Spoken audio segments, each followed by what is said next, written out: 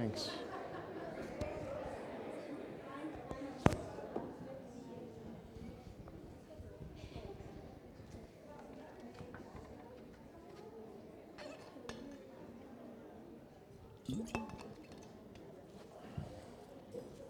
Well, good morning, everybody. Wasn't that awesome?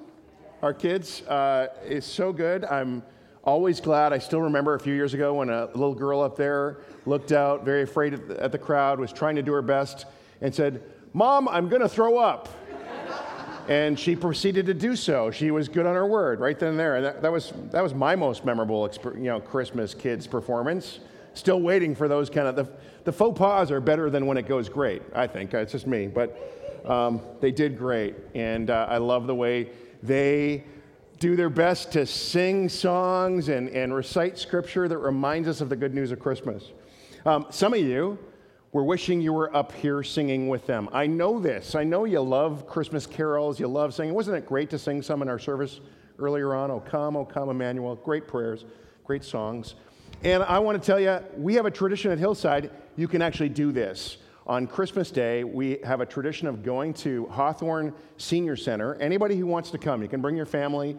And if you happen to be free at 10:30 till about 11:45 on Christmas Day, we sing the halls and we sing as the seniors are gathering for dinner. These people are people who are they're shut in there, and so it's such a gift to go and to sing on Christmas Day. And so if you're interested in doing that, details are in your bulletin, and just show up at the back entrance and on Christmas Day and sing through the halls. You'll be able to sing your heart out, guaranteed. Well, we're in the season of Advent, and I've been thinking about the Christmas story. And that's not the, I'll shoot your eye out, you'll shoot your eye out, Ralphie Christmas story. I know some of you have seen that, but the actual true story of Christmas. And I've been wondering, I've been thinking about this question: did the first responders to the birth of the Christ child really get it? Did they actually understand what was really going on? Did the angels, as they announced the birth of Jesus in the skies, did they know what an awesome thing that was taking place that night? I mean, did the shepherds, as they approached the baby, did they realize how right it was that they bowed their knee before the Christ child? The wise men, they knew a king had been born. Did they have any clue that what kind of king this was that was before them? Did Mary, great ponderer as we know she was, did she have any idea really of who this newborn babe she was holding in her arms really, really was? I think sometimes in the midst of our Christmas celebrations, we can kind of lose sight of the actual Christmas story, what really happened. And so I want to just take a few minutes this morning and reflect on that first Christmas, the implications of that for us. And we're going to do that through looking at the Gospel of John. And then we're going to actually consider one real-life application for us here at Hillside Community Church today. We'll end with that. But here's what really happened. The one who made the world entered the world in person. John 1 proclaims, "In the beginning was the Word, Jesus, and the Word was with God, and the Word was God. He was God in the beginning. Through him, all things were made. Without him, nothing was made that has been made. And the Word became flesh, and he made his dwelling among us." In other words, the one who created the world has become a creature, a human being. God became a man. That's the real story that I think sometimes gets lost in all of our celebrations. That's the good news that should be broadcast on every news channel, should be posted on every social media site. Yeah, every person on the planet ought to hear the news at least one time that the living God has become one of us. It's actually unbelievable. Not as in you can't believe it, it's just wild, so crazy. You would never have scripted this story. Now, I can believe there's a God. You look at creation. I look at the mountains and the trees and the sea, and I can believe that God made that. He created that. I can believe that God did all kinds of miraculous deeds like we read in the Bible, like parting the Red Sea or or keeping Jonah alive for 3 days in a great fish. I can believe that. But this, what God did at Christmas, that the living God entered into our existence and did so as a baby, as an infant, who knew nothing and had to learn everything. Have you ever heard of anything so utterly fantastic? The Creator became a creature. God became a man. It's unbelievable. Think about this as you think about the rest of the Jesus story. I mean, the one who laughs so much that authorities think he's drunk, he made the universe. I mean, the one who weeps so deeply at the graveside of his friend Lazarus, life and breath were his idea. The one who gets so thirsty that he has to ask a Samaritan woman for a drink. He made the first oxygen atom and the first hydrogen atom and determined that together, forged together, they would form water. When Caesar Augustus, when he thought that he ruled the world, the one who spoke all the galaxies and the stars into space lay quietly nearby in a cattle trough. How crazy is that? The star maker himself entrusted himself to a teenage girl. When Herod the Great was strutting about, Jesus needed a mother to feed him and burp him and change his diapers. Unbelievable. Theologians, they call this miracle the incarnation. It simply means the enfleshedness of God. Christmas is celebrating the enfleshment of the Creator. It means God moving into the neighborhood. Like, honey, who moved in next door? Imagine. God. Oh, God. The angels gave the shepherd a sign. You will find a baby lying in a manger. I like how C.S. Lewis described this in the Chronicles of Narnia. He said, in our world, too, a stable once had something in it that was bigger than the whole world. Unbelievable. The implications of this are huge, and I want to just name a few this morning. As a result of Christ's coming, we human beings have unbelievable worth. I mean, Jesus did not come. God did not become flesh as a puppy or a kitten, not as a wombat or a whale. God became a human being, forever declaring our immense value. God so loves us that he became us. On top of that, in God becoming flesh, he honors our everyday, sort of ordinary existence in our bodies. We think that God only cares about spirit. God is spirit. We think he cares about spiritual things. And that maybe God really, if truth be told, he only really cares about the 90 minutes you spend in church on a Sunday. But it's just not true. The incarnation means that God cares about us where we live, in the work that we do with our hands, in the things that we think about, in the gritty, daily, functional part of being a human being. Because God was embodied, our embodied everyday lives matter. They carry a weight to them. And because God became one of us, we have unbelievable comfort in our suffering. Christmas expresses the unbelievable compassion of God. I think most people think deep down that God can't understand our pain. He can't understand when we really go through dark times, when we're really hurting. But the Word became flesh. What does Christmas declare? It's God experiencing loss. It's God weeping in a garden. It's God being abandoned by a friend, betrayed by a friend. It's God hanging on a tree. It's God who experiences firsthand violence and injustice. He understands. He's been there.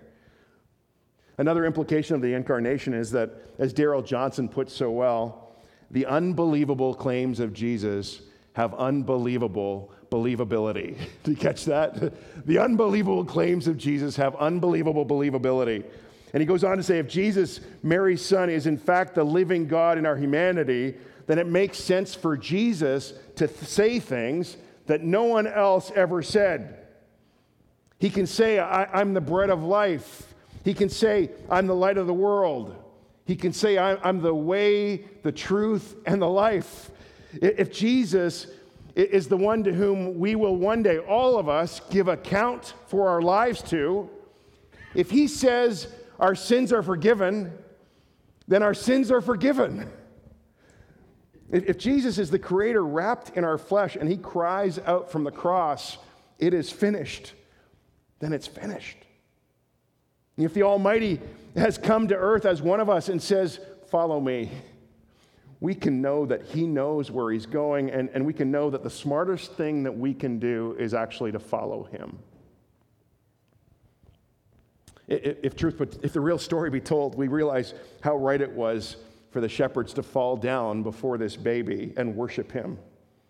And how right it was for the wise men to drop their work and to travel like 1,000 kilometers or more in search of this child and fall down to worship him. If the real story be told, we realize how appropriate it is that millions of people around the globe in countries we've never heard of are worshiping Jesus today. One Christmas card says it so well. The Word did not become a philosophy to be discussed, a theory to be debated, or a concept to be pondered. The Word became a person to be followed and enjoyed and loved. Final implication, when we consider that Jesus, the Christ, the Almighty himself, moved into our neighborhood in order to show us his love and in order to make himself known. I love this. Jesus is God with a face. I mean, we get so easily confused about the mystery of God. That word itself means so much to so many different people. And God says, you want to know what I'm like? Here's Jesus. Here's what I'm like. He makes himself known and he shows us his love. But it actually makes a lot of sense that if God is like that, if God has made himself known like that, then as we follow him, he would call us to be incarnational with our lives, to get infleshed in our neighborhoods and in our world. That we do what Jesus did. There's no more vulnerable thing than God becoming a baby, becoming an embryo. The risk that God takes, the great risk of Christmas that we see in the incarnation, God becoming flesh. And he calls us to vulnerably step out into our world, to take the same kind of risks.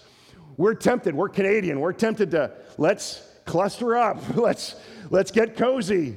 Comfort is our banner, I think, across our country. Comfort and security. And yet God calls us to engage with the people we meet in our community, the people especially who have less than we do. He calls us to actually look at the needs of the world around us and not turn away, not tune it out, but actually engage with the brokenness and the injustice and the need that we come across in our world, the suffering. And instead of running away, we're called to run toward, to seek to imitate our Jesus and to bring his healing and hope and compassion to the world.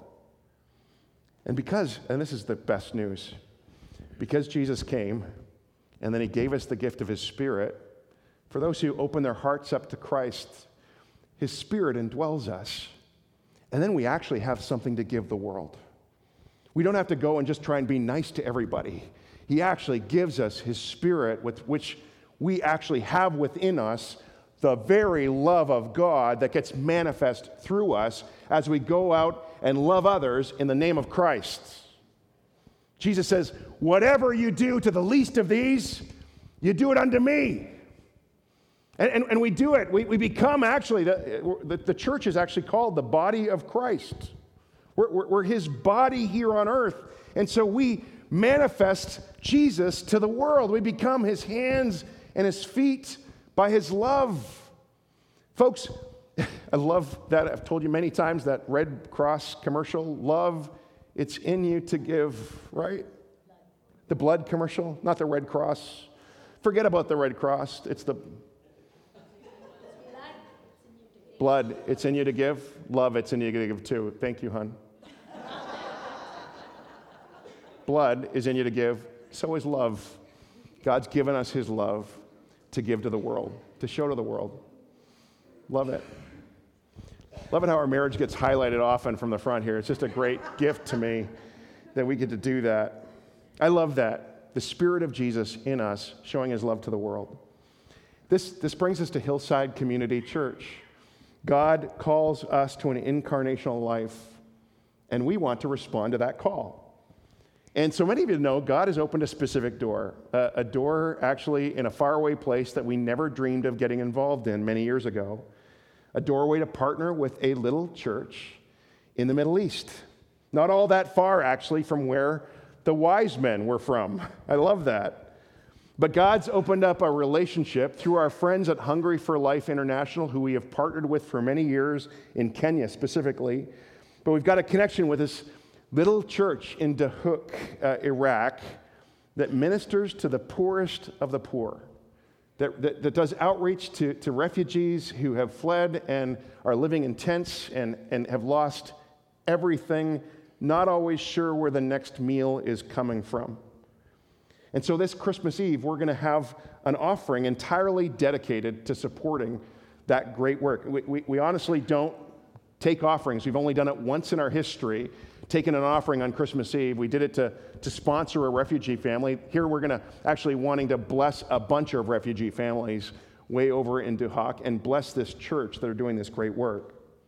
This morning we have a special guest with us. His name is Brent White, and he's on staff with Hungry for Life. And Hungry for Life has a mission to help churches partner with projects and needs in other parts of the world. And he's actually not only worked in the Middle East, he lived there for a couple years, and he's been helping us discern about how we can help and how we can get involved. And so Brent, thank you for coming on up here. And we're going to hear some firsthand news from him because he's been to Duhok. He's been there. And we thought it'd be great to hear from you and get an idea of what's really going on. Thanks so much for having me here, Hillside. I've had the joy of working alongside Pastor Durwin for a number of years now and getting to know him well. And I have the joy of working alongside Laurie Allward and Adam Hansen, who are Hillsiders. And I've heard so much about this church, and now I've had the privilege of being here for the first service and now the second service, and just to see the way in which you worship our living God. So thanks for allowing us to be here. Well, you're so welcome. We're so glad you're here. Tell us, what's the bionic deal with your leg? The bionic deal with my leg. I had knee surgery done. I had my ACL and my MCL replaced. Old soccer injury. Anybody have knee surgery before? Yeah.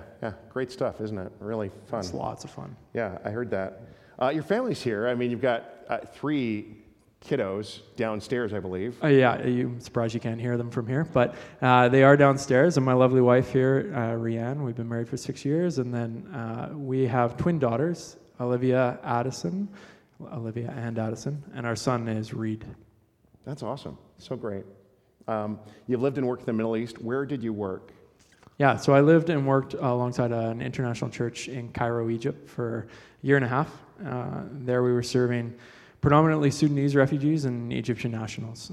So my job was with the Sudanese refugees, helping to work in the education system, training them up in that sense, and then also as it relates to the Egyptian nationals, a bit of sports ministry as well.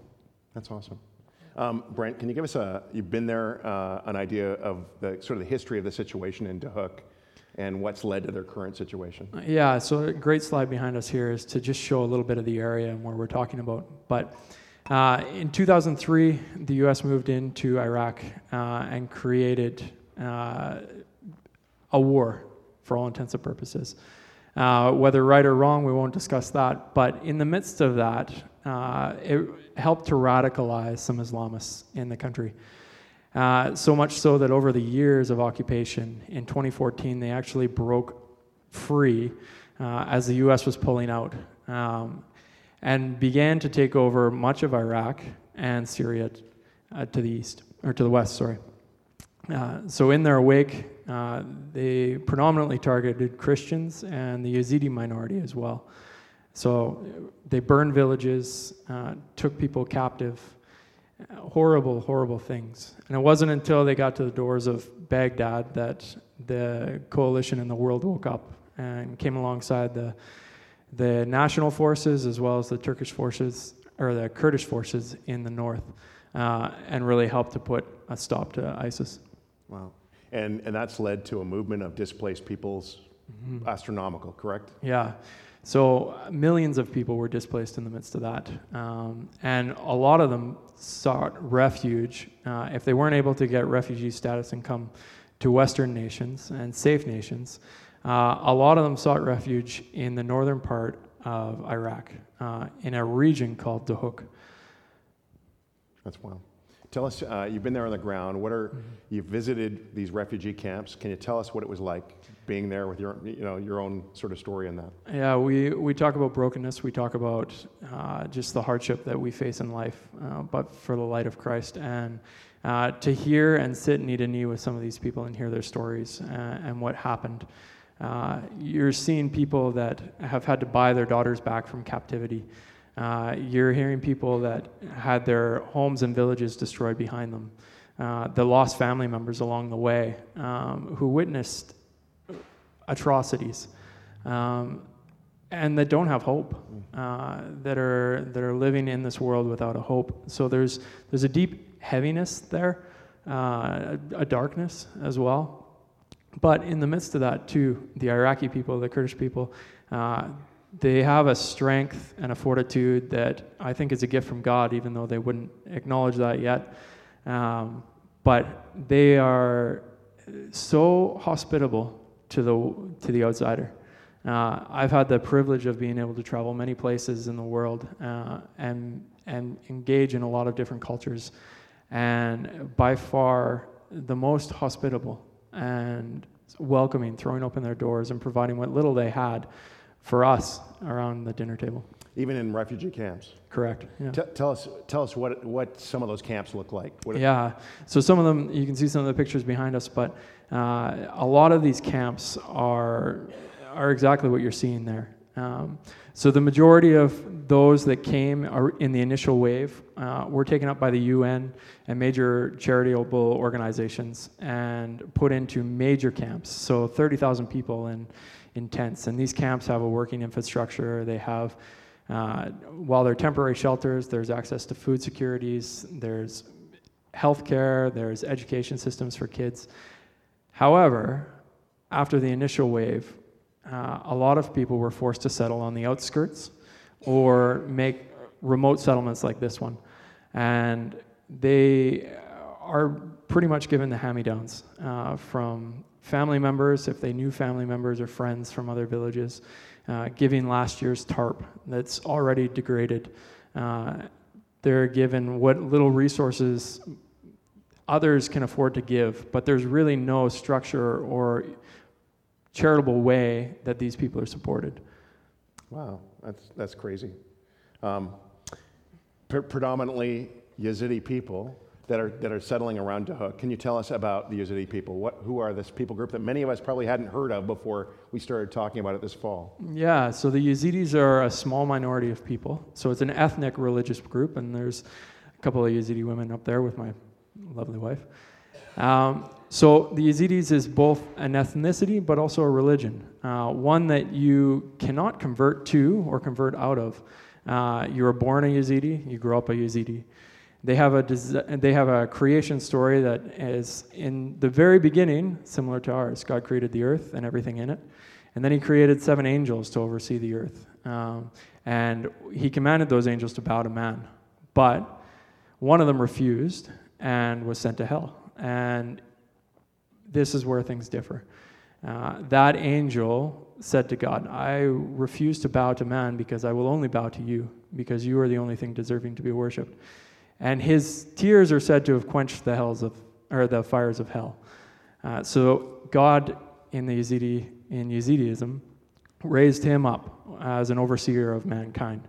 So the Yazidis prayed to this angel who takes the form of a peacock, who also shares a similar name. He has many names, but a similar name to that is in the Christian texts and the Islamic texts, and identified as Shaitan. So we know him as the devil. However, the Yazidis know him as their one true representation to God. Wow. Wow. And largely unreached people. Very much so. Yeah, so less than 1%, in fact, 0.1% of the population are evangelicals or know the Lord. And probably many of them haven't even heard of Jesus. That's correct. Don't know anything about him. Yeah, so this is a very tight-knit community that until they've been forced to leave their homes, have not had a lot of people wanting to go and spend time with them. They've been heavily persecuted over the course of many years, and they have documented 73 genocides in their history. And those have come at the hands of Christians and Muslims as well. So they've never heard the name of Jesus, and if they have heard it, they've never heard it in the way in which we know and love him. Wow. And then the church. There's a church in Duhok, a small church that has been reaching out to these Yazidi refugees that have been coming. Can you tell us more about this church? Yeah, so Pastor Samir up there and his family have helped to start and grow this church. It started about 10 years ago and has been a small community of believers. The church is still persecuted in Iraq. There's some freedoms, but especially the evangelical community has been heavily persecuted. And over the course of their years, they've been a small community. But in 2014, as ISIS came over the country, many people came right to their doorstep, right to Duhok. And this church and the members of it went beyond their walls, right out to the edge of the battlefield and started welcoming people in and providing food and water and blankets and clothing for people that had run away from everything. And they're being the hands and feet of Jesus there.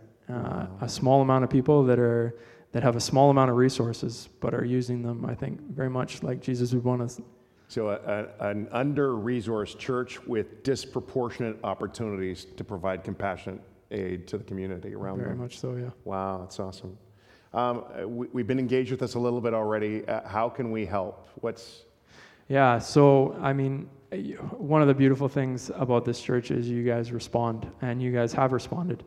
You guys have helped to provide right there. Those are the foods, 2 months worth of food supplies for some of these Yazidi communities on the outskirts. And your church helped provide those. I had the joy and the privilege to be able to help distribute some of those alongside Pastor Samir while we were there. But moving forward, there's so much need. So there's lots of opportunities to give. We're approaching winter now in these camps, and believe it or not, temperatures in northern Iraq and in this region get down to just below freezing. And there's these people in these shelters. There's people sleeping on concrete. There's people sleeping on dirt under a tarp. So the opportunity to provide blankets and clothing, kerosene for heaters, again, further food supplies. But, I mean, above all, and we know this, we have a powerful God. We can be praying. So we've taken the liberty of making some Yazidi cards just so that you guys can be praying into the community and know who you're praying for.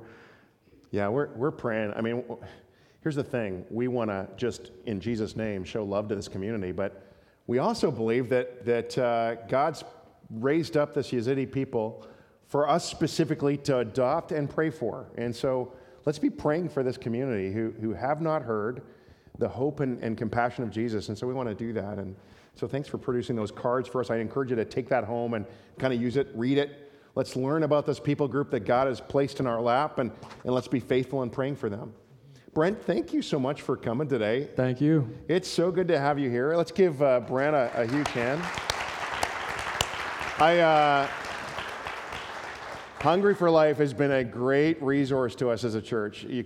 I can't underestimate that, and what a great partner you've been, and we're thrilled about that. So thank you. And again, as I said already, this Christmas Eve, we're going to be taking an offering specifically for this church in Duhok to help them in their really good work. And I know this. We have need in Canada. It's right before us, and we're going to continue to enthusiastically respond to the needs in our community. I love the fact that we're doing that. The banquet yesterday was kind of celebrating that very thing. I think the food hampers that you've brought, generously given towards, also kind of puts a flag in our values in that, in loving on our neighborhood. But we also know that God has entrusted us with abundant resources here in Canada. We are close to being the richest nation in the world. We're the haves, guys. Even our have-nots don't compare to the have-nots around the world. We are the haves, and God has entrusted us with much, and He calls us to sow what we've been given, to the needs around us, to sow into that, but also to go beyond, step beyond ourselves where the needs are just far more critical. And so this is an opportunity this Christmas Eve. I just kind of wonder, my own self is, maybe there's a Christmas gift you don't need to buy this year for somebody. Maybe somebody can go without. Maybe you as a family can decide we're going to do that one less thing and actually have some sacrifice in it. That's a possibility for some of us.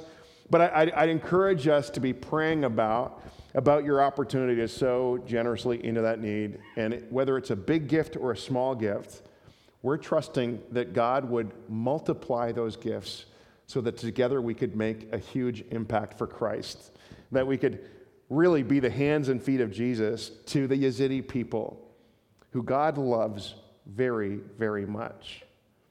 I'm going to call the worship team forward, but let's just pause for a moment, and would you pray with me? Again, in the beginning, God was the Word, and the Word was with God, and the Word was God. And by this Word, we were made, and the Word became flesh and dwelled among us. God, this is truly unbelievable news. And that's the real story of Christmas that should be shouted and twittered and spread across the world today. And Lord, we'd ask you for grace as we seek to become incarnational, as we seek to follow in your footsteps. We want to remember today those in our community and those around the world who face great need or injustice or suffering or loss.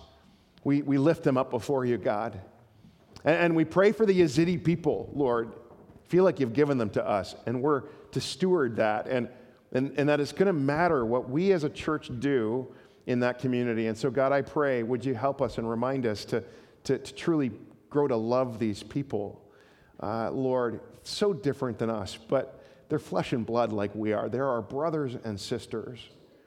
And so we pray for them even now, that the light and hope of Christ would come to this people, and would you use us to do that? And Lord, we pray this Christmas that the unbelievably good news of your life among us, Emmanuel, God with us, may that news give us fresh joy and hope and peace. I pray these things with great thanks and faith. In Jesus' name, amen. Amen. Thanks.